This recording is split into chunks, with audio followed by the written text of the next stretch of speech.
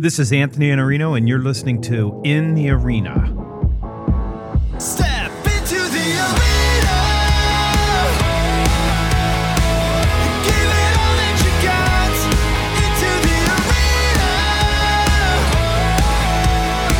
It's time to make it your best shot.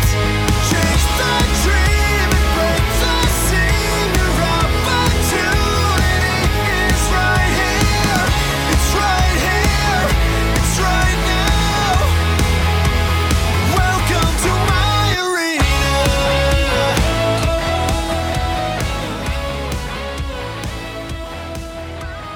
Have you ever had a salesperson or a sales organization give you the awesome gift of a coffee mug with their logo on it?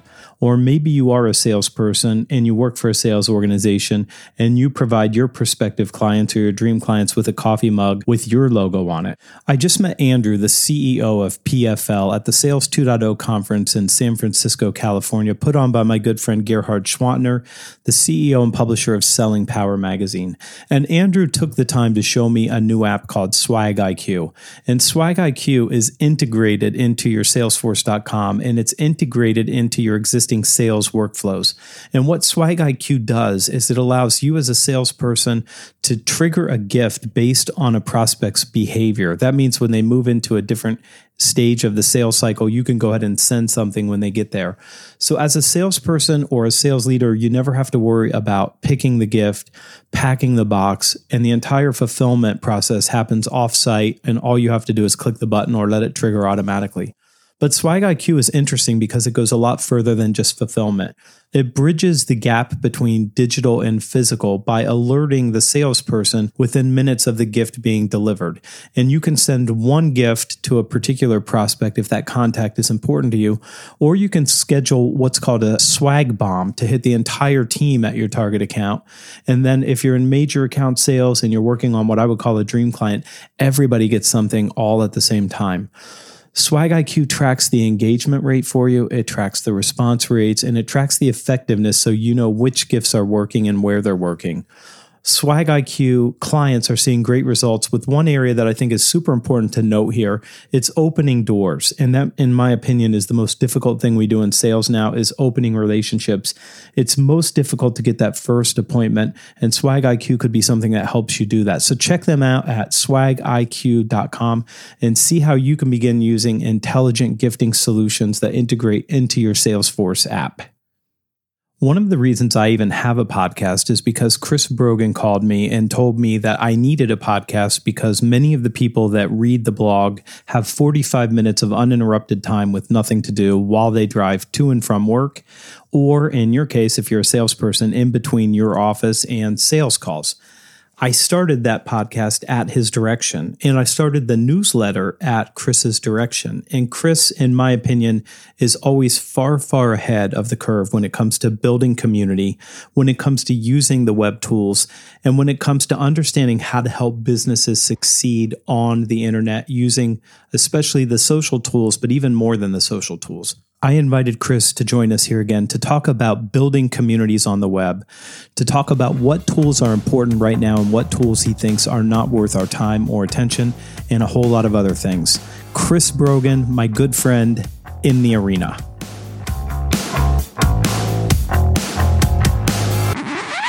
Chris Brogan, how are you? Best I've ever been. How about you? I'm wonderful. You are the best you've ever been. And you've been great for a long time. I just like to think of it as, an opportunity to tread water on level of bestness. And so that's where I am. That's good. I'm going to ask you a bunch of questions, and I want to go back a ways because I've known you for a long time now. You were on the web and building communities long before most people were even aware of that's what the internet and this toolkit we use now enables. What did you notice that allowed you to begin building community long before most other people were even aware that that's what this toolkit was going to enable? So I'm pretty darn old school. The one piece of, digital street cred that I don't have is I was not part of the Well, which was like a really early on internet kind of a thing. But way before that even was bulletin board services.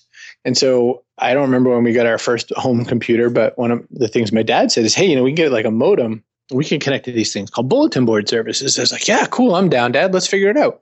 So we do. And the bulletin board service would be like, it's all text. And so imagine it's kind of like Twitter, but you got to dial up a number. You have to wait for the phone to connect with those old fashioned modem sounds. And then you connect to this board and they would have sort of different themes or something. And there could be like a discussion forum, like old fashioned forum software. And so someone might say, yeah, that new Star Wars movie stunk. Return of the Jedi is nothing like Empire Strikes Back. This is stupid. And people, then I'd have to hang up after I wrote my opinion about that and wait for someone else to show up and give them their opinion, So it was very old timey. But what I experienced early on, I was in my early teens when I first ever dialed into a bulletin board service. This is before AOL even. AOL was like this amazing thing when it showed up. I remember thinking, oh my gosh, I'm now not limited to the same 3 conversations that I have in my little town in Maine, which was, Van Halen versus Led Zeppelin. My answer was Van Halen. Mustang versus Camaro. I was a Camaro guy. And were the Sox actually going to win the World Series this year? Didn't care. My answer was always no. So that was it. You just opened up another conversation that we have to have, at least a minute of it. Are you still Van Halen over Led Zeppelin now? I am, but I would say the reason defies any logic. Anyone, like an 11-year-old who has no idea either band's real lineage, could probably argue me into agreeing that Led Zeppelin's the better band. But I was a Van Halen guy. So, I mean, we can agree that Eddie Van Halen is bar none like the most technically amazing guitarist of that time frame. It doesn't mean he's the most soulful, but he's the most technically amazing. But Robert Plant versus David Lee Roth, and then that whole band versus Van Halen as far as song creation quality goes, it has to be Zeppelin. But I was just a Van Halen fan. It was the very first song of theirs I heard was Unchained. I was like, oh my gosh, this is the most amazing thing in the world. Not realizing that Michael Anthony plays like essentially 6 notes on the entire song. But, at the time, it was like, this is the best thing ever. Yeah. Basically, he doesn't even need to use the other hand on the guitar. He just can strum that note and drink, which is probably why they wrote it. I'll do the research on this and put it in the show notes. But on terrestrial radio, when you look at classic rock stations and the songs that are played most frequently, Van Halen is the second most played band ever, including right now. They're still the second most played band, most frequently played. I think they're behind Led Zeppelin, but I'll have to check the fact on that. So wow. I think you picked 1 and 2, but Van Halen's definitely up there because I've seen David Lee Roth brag about it on his YouTube show, which is, worth watching or listening to. Yeah. Well, one last note about that is that the other difference between Zeppelin and Van Halen was that Led Zeppelin took themselves a little more seriously and they had like sort of thought-provoking music, and Van Halen was sort of like a party band. And I wasn't exactly a party guy, but I just really loved the way the songs made me feel and all that. Women and Children First or Ice Cream Man and all that. I mean, he was just very fun and capricious, whereas Robert Plant seemed like he was a Dungeons and Dragons wizard and like I could get transmogrified into something if I listened for too long. It's funny about that because I'm thinking about the state of America right now, and America could really use Van Halen. I mean, I think that's what America needs more than anything right now is somebody to come and start the party, and you need David Lee Roth. Yeah. Oh my gosh. I think that's true. What's changed since you started creating content and I'm going to say serving a community of entrepreneurs and solopreneurs and businesses? From when you started, what do you think is the most different between now and then? It's a really good question. I would say that, when I turned this all around to business and when I started realizing there was magic in this old silk hat and, we could really do some cool stuff with community tools and content tools. First off, blogging is so down the food chain for a lot of people. A lot of people have, abandoned their blog. I'm thrilled that You Keep Yours alive and well and that, it just continues to grow in strength. But so many people have like thrown their blog out the window and said, forget it. I'll just write Facebook notes or Medium or whatever they think is the right tool. They'll go to LinkedIn. And that's just like saying, I'll get a hotel room and start building equity in my house. They're renting, but so that's one thing that's changed. Another thing that's changed dramatically, I would say, is that we are just more and more and more inundated with so much material and told to go to so many places to consume it. It's such a snacky culture. There's nothing but finger foods now, and no one ever seems to sit for a meal. And you can lament the good old days back when, 5,000 words wasn't that much. But really what's gone on to be truth is that we have to accept that everyone's kind of in this snack mode, and we've got to repackage our content such that people can eat it faster, even if we have to give them something deeper at some point in the process. I'm going to follow up that question with another question. But before that, I write a newsletter on Sunday. I took that idea from somebody who started sending me newsletters on Sunday, and it worked out pretty well. But I sent out a newsletter that might have been 800 words. And I got 2 notes back, which is not a lot of anecdotal evidence, but both of them said, this is too long to read. And I'm thinking we're in deep, deep trouble when 800 words is too much for somebody to read. But I think that you're right. That's where we are, is that, 300 words is the right amount of words, even though you can't really say a lot in 300 words, or at least you can't give a deep dive into any subject. I've watched you over the last, I'm going to say few months. You've been producing more live stream content on Facebook. And my idea around content personally is that it's supposed to hang around and live for a long time and create future value. But now it seems like content is being produced, not like it's supposed to live forever, but that it is supposed to be like in this moment, it's a snack. So it's short, it's raw. In the case of Snapchat, it disappears. What do you think about these new mediums? Do you like the new mediums? Do you like Facebook live stream for your business personally? And do you think it's going to be valuable for businesses? So I have no interest in Snapchat. I keep trying, but it's also like such an unlevel playing field. The average user can't do anything like those cool stories that the publishers are allowed to do at the top. And I like looking at the stuff that they put in there, like Wall Street Journal and those kinds of things. I can't believe that I like it, but I'm like, oh, this is pretty interesting.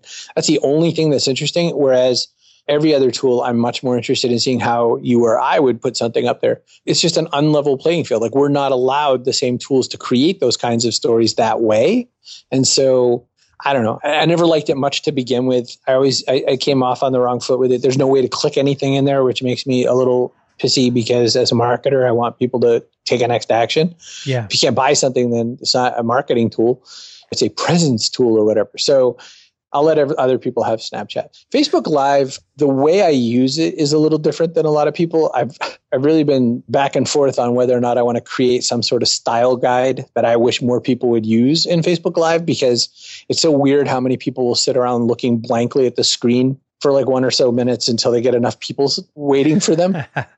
But then in playback mode, it's essentially like a very unflattering picture of someone's human head quietly just looking around for a minute and a half. And I'm like, what do you really think's happening right now? This is a demonstration video of resting bitch face.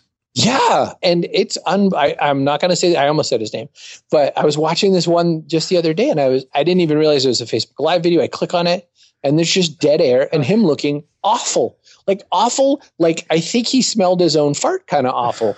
And I was just like, I want to message him now and say, this is so unattractive, hit delete, but whatever. So I make my videos as if I'm just trying to record a really quick clip and put it on YouTube, even though it's live. And so at some point, because I learned this when Periscope first ever came out, because people got mad at me then because I wasn't talking enough to them.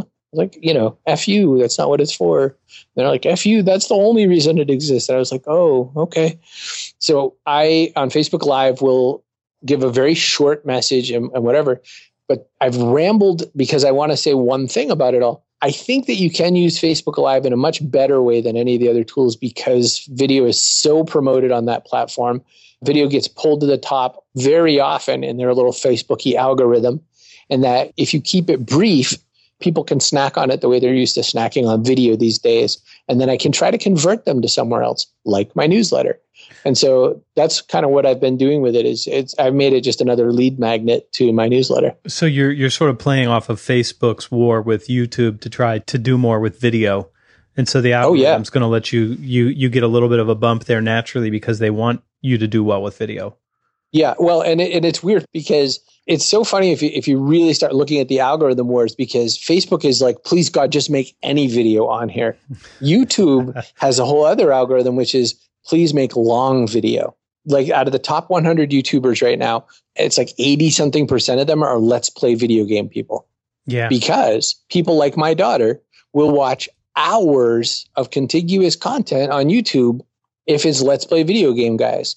And so those guys are inordinately much more successful because that's what YouTube needs for their advertising purposes. What Facebook needs is, please God, just get off YouTube and come over here and we'll figure it all out later.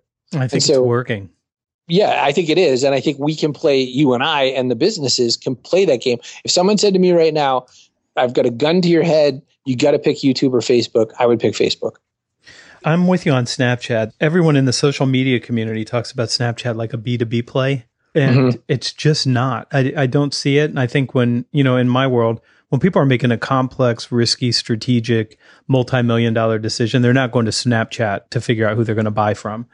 And I think if you're a social media consultant and you talk about stuff like that with people who could put something at the top, there's probably a conversation to be had for a B2C play, but I just don't see it. It looks like a children's toy. It's funny. I have twin 16-year-old daughters. And I said, are you bored with Snapchat? And they said, no, it's our favorite. We absolutely love it. I said, will you still be there when your mom and I are on? And they said, no, we'll absolutely leave.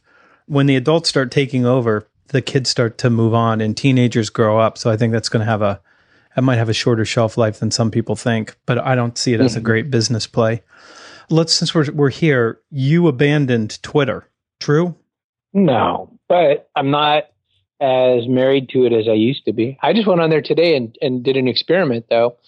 I went and really targeted a bunch of people to talk with very specifically to see if anyone would ever reply. And the lion's share of people didn't. The other thing is, so just raw numbers wise, 350,000 or so people follow me on Twitter. If I tweet something there with a link to it, I will get no more than 60 clicks. On a great day, 60 clicks.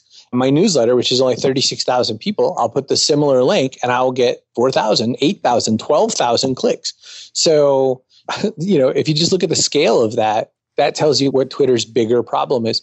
Twitter has a purpose. Evan Williams has just recently been walking around saying, well, this is a real-time news platform. This is a real-time news platform. I've been saying that since when we got it in 2006. And I was like, this is great. It's like your own mini Bloomberg device. You could do some really cool stuff with it. But as a marketing tool right now, it is absolutely fitfully ineffective for a lot of people. I think to sort of get people's attention and whatnot, it's really gone into a spiral. I think, however, Anthony, the thing I always like to tell people about Twitter is that you could really cobble something cool together with it if you helped educate your buyers, especially in something like B2B. You could really make a nice system out of using Twitter if you helped them set it up the way that you want them to consume it or whatnot. And then you could probably market through it. But it's a bit like a pomegranate. You got to do a little bit of work to get the fruit out of it now. It's still my favorite. And I wish the engagement was higher like it was in 2007, 2008. Yeah. I'm not sure that's coming back. I wish it would, though. No, I see all signs pointing to no. Not to devolve this show because you have a so much more intelligent audience, but Pokemon Go is set to pass Twitter in the second week of its existence, 2 weeks in, and it's going to have more users than Twitter has since 2006. So that pretty much sums up my feelings on Twitter's current problems and stumblings. You are always way ahead of the curve on what's next. And a lot of times you've said things and I'm thinking he's lost his mind. It's not going to work. And then things tend to work out. You're prescient. You were talking about email lists when people were talking about social media and saying social media is just going to under index your email list dramatically. And now everybody sort of agrees with that and they believe that now. I remember when we talked about podcasting years ago, you were way ahead on the curve. So I want to ask you, what do you think about email as a channel now for communicating with your community and that call to action that you were just talking about? And where do you think podcasting is now? Is it waning or is it just at the beginning point? It's hard for me to tell what that's going to look like in the future. What's your guess? So email is just so alive and well. However, it requires a great deal of surgery to make that a true statement. My email, 78% of my revenue comes from email.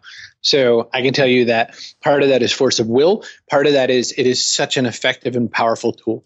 No one jumps up in the morning and says, I'll see if anybody's mad at me on Snapchat, because your significant other or the boss or the client or whatever, they're not Snapchatting or tweeting or whatevering their disdain for you. That only shows up in email and text. And as we are still loath to trade SMS messages for email in this society, that means email is still the outcome winner. And I would say that What needs to happen, though, there's a huge overhaul that has to happen in how people do email. You can't send the same message to every single buyer. Even Amazon realizes that they have to do more and more list segmenting now. Segmenting, smart, use of database tools and all that are where it's at. Even if you're just a solo business, if you're a solo salesperson, there's a huge difference between your occasional buyer, your frequent buyer, your problemed buyer, and you can't just keep sending the same message to everyone anymore. So dynamic content, dynamic information, segmented is what's going to save everyone's life with things like email. And I know, some very non-technical person heard this and just fell asleep, but it's not nearly as hard as it sounds. It's as easy as saying, imagine you got like 10 little buckets you want to put people in. And you say, well, this is my best customer, so I'm going to send him something a little different than I sent the other guy.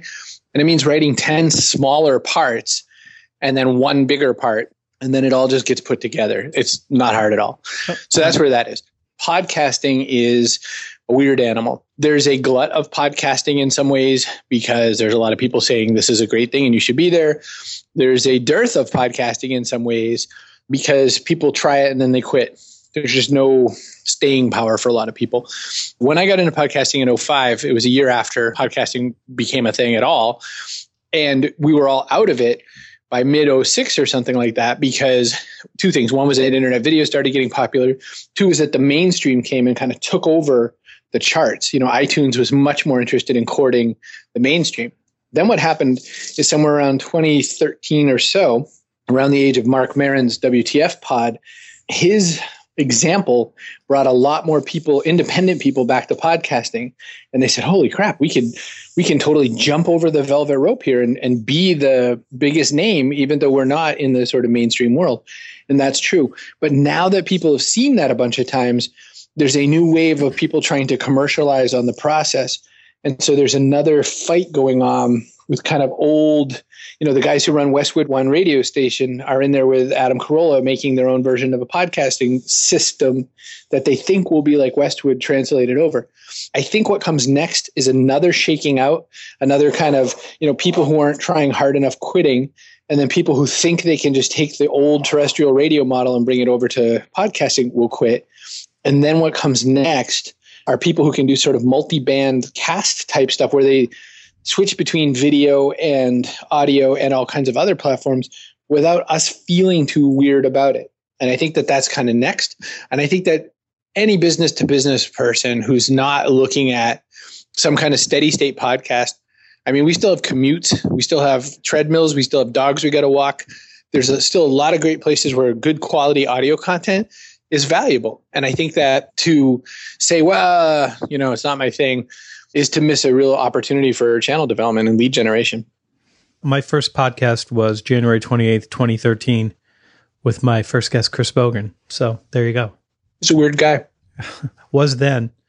Let me ask about your disciplines, because you, as long as I've known you, have produced a lot of content and you produce a lot of words and you have serious disciplines and you have boundaries around when and how you work. So what's your typical morning routine like, and what's your output like now in the way of content production? So I have a process that we use called the 20-minute plan. And in that process, basically the 20-minute part of that reflects on two things. One is that use 20 minutes in every single day to really set up your day for success and really plan where you're going to go with it all and review it at the end. We also do this thing called the 9 box, which is you take 3 hours of time and you split it into a bunch of 20-minute segments, and that ends up being 3 sets of 3 20-minute blocks. So that's why we call it the 9 box. It looks like one side of a Rubik's Cube. In that, I write the things that I need to get done in 20-minute blocks. So if I need 40, then I obviously just take 2. That will most progress my business forward. And so not client work, not to-do list stuff, but priority and goal stuff. And that is the most important part of every single day that I work. So in every single day that I work, because content creation is part of my business, very ingrained in my business, this is not the same for everyone. I might write a blog post. I might write a newsletter. Today I wrote some sales pages for some upcoming webinars I'm doing. I'm always producing thousands and thousands of words a day. It's around 2,500 to 4,000, depending on if I'm working on a book. There's that. I do 1 podcast episode a week. Sometimes I don't. I'm not religious about it, but I'm not religious about it for my own testing purposes. I think that most people should stay consistent to one a week. And then as far as things like video production go, I produce some live, I do 2 paid webinars every month and usually some kind of course material every month.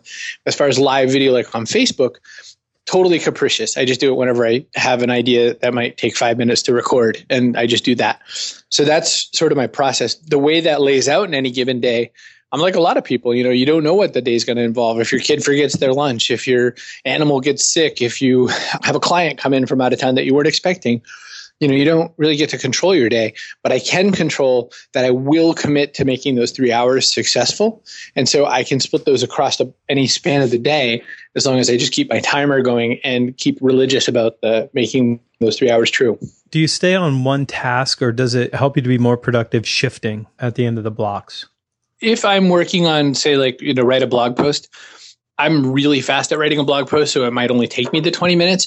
If it took me 40, I would just put 2 blocks together and write the blog post. Sometimes it's something where I want to come back to it later. Like if I'm writing my book, I might, devote an hour to writing my book, or 20 minutes or 40 minutes, but I need a break in between it, partly to shake my head loose, partly to then go back and do like a 20-minute review and make sure I wasn't writing just pure garbage. And what I do with that 20-minute review, which is a trick for any kind of writing, is I read it out loud. And if it sounds okay out loud, then I've done okay. A lot of times I'll catch something that comes off sounding totally wrong out loud, and I'll go, who wrote this? And so I'll split that up. But for the most part, I am fighting the biggest fight of my life to stay a single tasking person in a world full of multitaskers. Yeah, you know what I've been practicing is setting my phone down for 4 hours at a time. Wow. It's an incredibly long period of time, but then you realize after, I don't know, a half a dozen times, you're okay. And nothing really happened while you were gone. It's all right. 4 hours is a long stretch, though.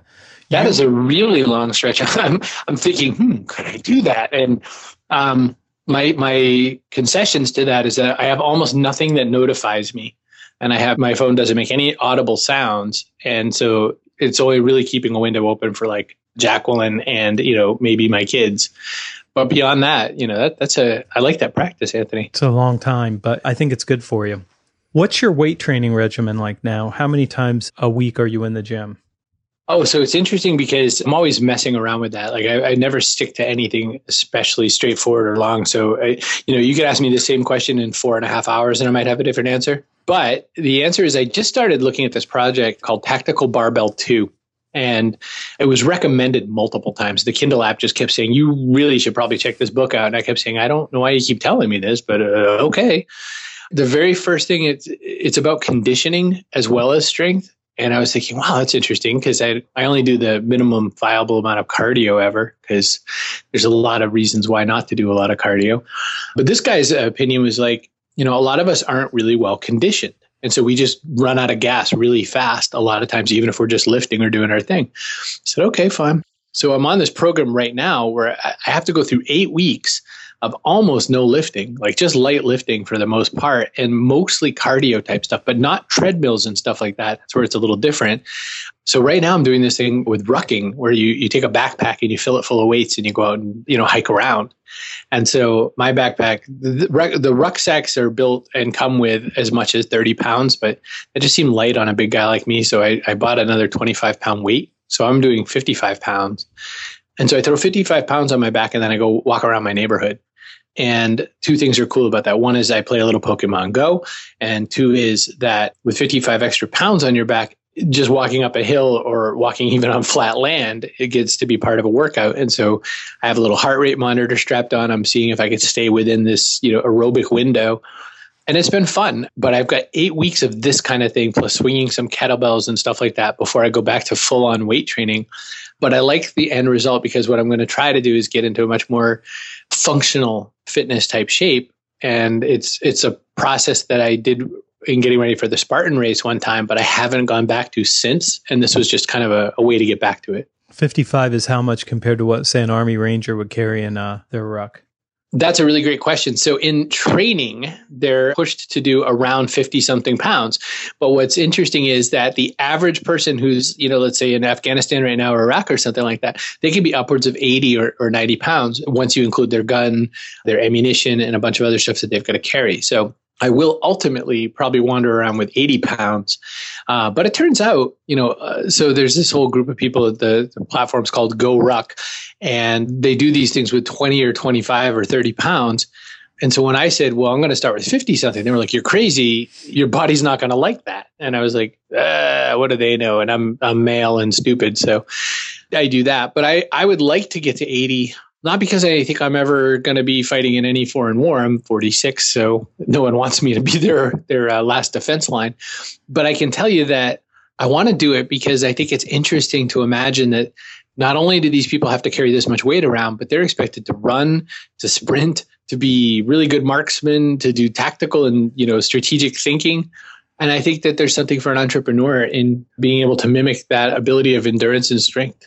I think energy matters a great deal. I mean, when you're trying to get results through yourself and through others, energy is a big deal. I agree with that. And that would help. This is the lightning round, so you have to answer this question faster than you want to, because you could go longer on this. Ben Affleck as Batman.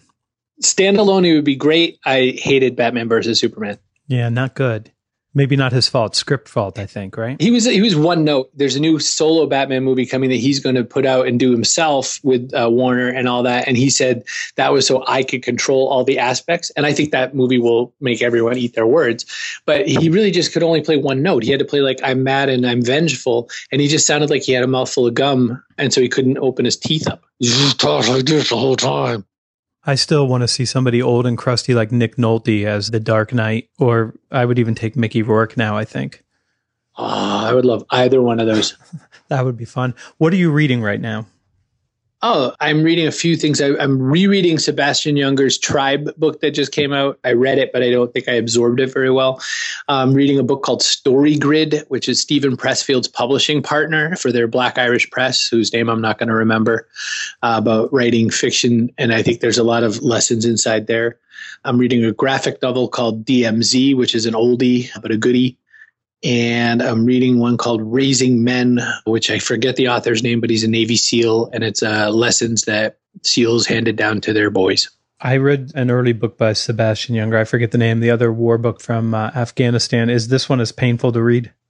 No, it's a much smaller, thinner tome, but it's not unlike Pressfield's Warrior Ethos book and some of those types of books. Okay. The premise is that we humans all want to belong and we all want to be part of something. We all want to be sort of tribal in some way, and that's a lot of what's missing in our system and our society.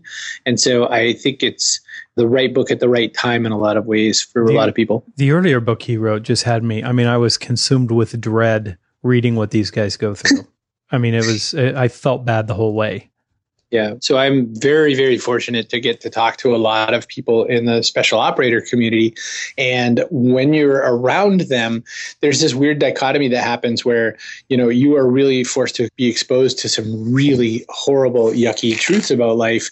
But at the same time, you're also aware of how much more you celebrate life when it's so vividly, in front of you, how precious and how fragile it really all can be. Gratitude.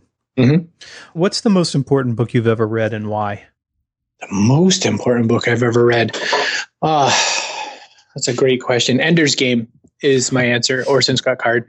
And it's because it gave me the most belief and understanding of the notion that perception is not what you think it is. Like you can shift perception and you can really reframe everything. It's basically Covey's first habit, just over and over and over again. Great book. A great book for leaders too. It's actually on the Marines reading list. I can see that. Yeah, they sort of, as you have to lead, and they sort of trick Ender into that. If you've never read the book, totally worth reading. Who's had the biggest influence on your thinking? Tom Peters in the 90s. Tom Peters wrote a lot of really interesting books and articles that just really pushed me to change a lot of how I looked at things and how I approached things. Me too, a big one for me. What books specifically can you name? Interestingly, they're sort of his least popular ones. The Brand U 50 was one of them. The one right after In Search of Excellence, the name I'm totally not remembering. His Reimagine was one of my favorites. Thriving on Chaos or Liberation Management, one of those two. Yep. And then his Reimagine book, which was like almost like a coffee table style book. I loved it. When I finally met him and spoke with him, it was all I could do not to gush the whole time and try to actually act like a peer every now and again. Yeah, I interviewed him once and it was great. He flattered me by saying, "You've actually read all my stuff." And I said, well, yeah, I have. What's your most important life lesson to date? It relates to the same advice that I always give people, which is be helpful. I can tell you that as a guy who suffers depression, what always gets me back out of the hole is remembering to go be helpful to other people, which then, gets my mind off of my own junk. So it's a good business lesson. Your whole mindset of value add is very tied to that idea of being helpful. Yeah. If you weren't doing the work that you do now, what would you be doing? I'd probably be homeless or something. It's a good That's question. the hardest job on earth, I'm sure. Yeah, I would say it's a huge gig. The only answer that comes right to mind is I'd probably be writing, but I'd write fiction instead. Interesting. I interviewed Dave Allett a few weeks ago, and he said he would be either a waiter in a really, really nice restaurant, or he'd be arranging flowers. I love that. Which is sort of a Zen kind of thing. Final question, and you have 2 minutes. What do you hope to be remembered for? That's a great question. I hope it's that amazing magic trick I pull off where I make something disappear. No, I don't know. I guess, when people are hanging out at my funeral and they're drinking some beers, I hope that they say, man, that guy was so nice. And he was really helpful. And he just really made me feel like I mattered. I guess that's probably the one thing we'd all want someone to say of us. Probably nobody's heard this before, but I tell people when they ask, why do you send your newsletter on Sunday mornings? And I say, because Chris Brogan sent me his, and I called him and said, why do you send your newsletters on Sunday mornings? And you said, because nobody else does. And I said, why do you not style it? Why do you just use it looks like a regular email? And you said, because I want it to be personal. And then I asked you about a half a dozen other questions and said, hey, I'm going to do the same thing. And you're like, do it. And I said, no, I'm going to do exactly the same thing. And you said, do it. And I said, what font is that you're using? And you said, call Rob. Because I don't know what font it is. For people who don't know you, you are one of the most helpful people, and you are always trying to find a way to give and to connect people. And I think that's why everybody loves you. Everybody loves Chris. There's a chapter in Mitch Joel's book called that. So anyway, thank you. I appreciate that compliment. And, I think it's something to aspire to. I think that in the realm of things one could aspire to, that's a pretty good one, to be known as helpful. Thank you for being here, my friend. Hey, always a pleasure. Thank you for having me on.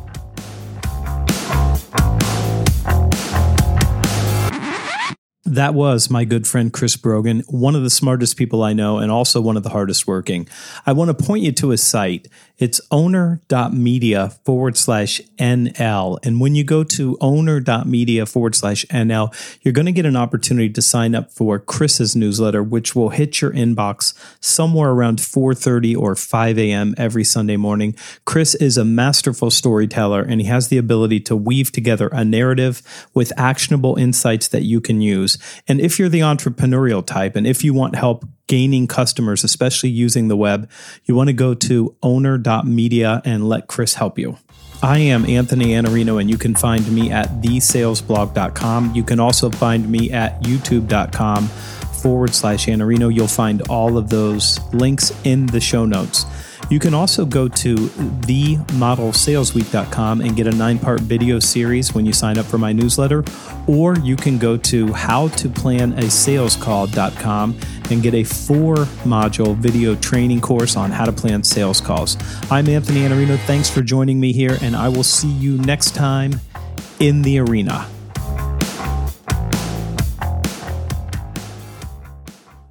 My new book, The Only Sales Guide You'll Ever Need, will be released by Portfolio on October 11th, 2016, and it will be available at bookstores everywhere. But I don't want you to go to the bookstores or Amazon.com and order that book quite yet. What I want to recommend you do is go to preorder.theonlysalesguide.com. And this is a pre-order site that's going to allow you to collect bonuses for having ordered the book early and ordering it through this site. Even if you only buy one book, there is a bonus package available for you. In this case, it is a workbook that allows you to apply the core lessons of the 17 core chapters to your own work. So maybe you need to work on self-discipline, or maybe you need to work on resourcefulness, or maybe you need to work on prospecting. You can go through the workbook exercises and immediately improve the results that you're producing in those areas. But there's more. If you are a sales leader and you want to provide this book to your team, which I recommend, you can get additional bonuses. For an order of 10 books, you can get 17 training videos that allow you to use those videos for team meetings and align your team around whatever initiatives you want. Maybe it's closing right now, or maybe it's business acumen. Whatever the chapter is that relates to a gap that your team needs to close, you're going to find some resources there in the workbook and in the videos that allow you to notch your team up. And then if you want to get insane, there are massive bulk buys available to you. If you buy 1,000 books, I'm going to do a keynote for you. And for some lucky buyer who orders that many books, you're going to get a keynote from me that I will also include Jeb Blunt, Mark Hunter, and Mike Weinberg as speakers at your sales kickoff event. So go to preorder.theonlysalesguide.com. That is preorder.theonlysalesguide.com. Pick up a copy of the book now. It will be delivered to you in the middle of October, and pick up the bonuses. Audio editing and show notes by podcastfasttrack.com. Get 15% off your first month by mentioning this show.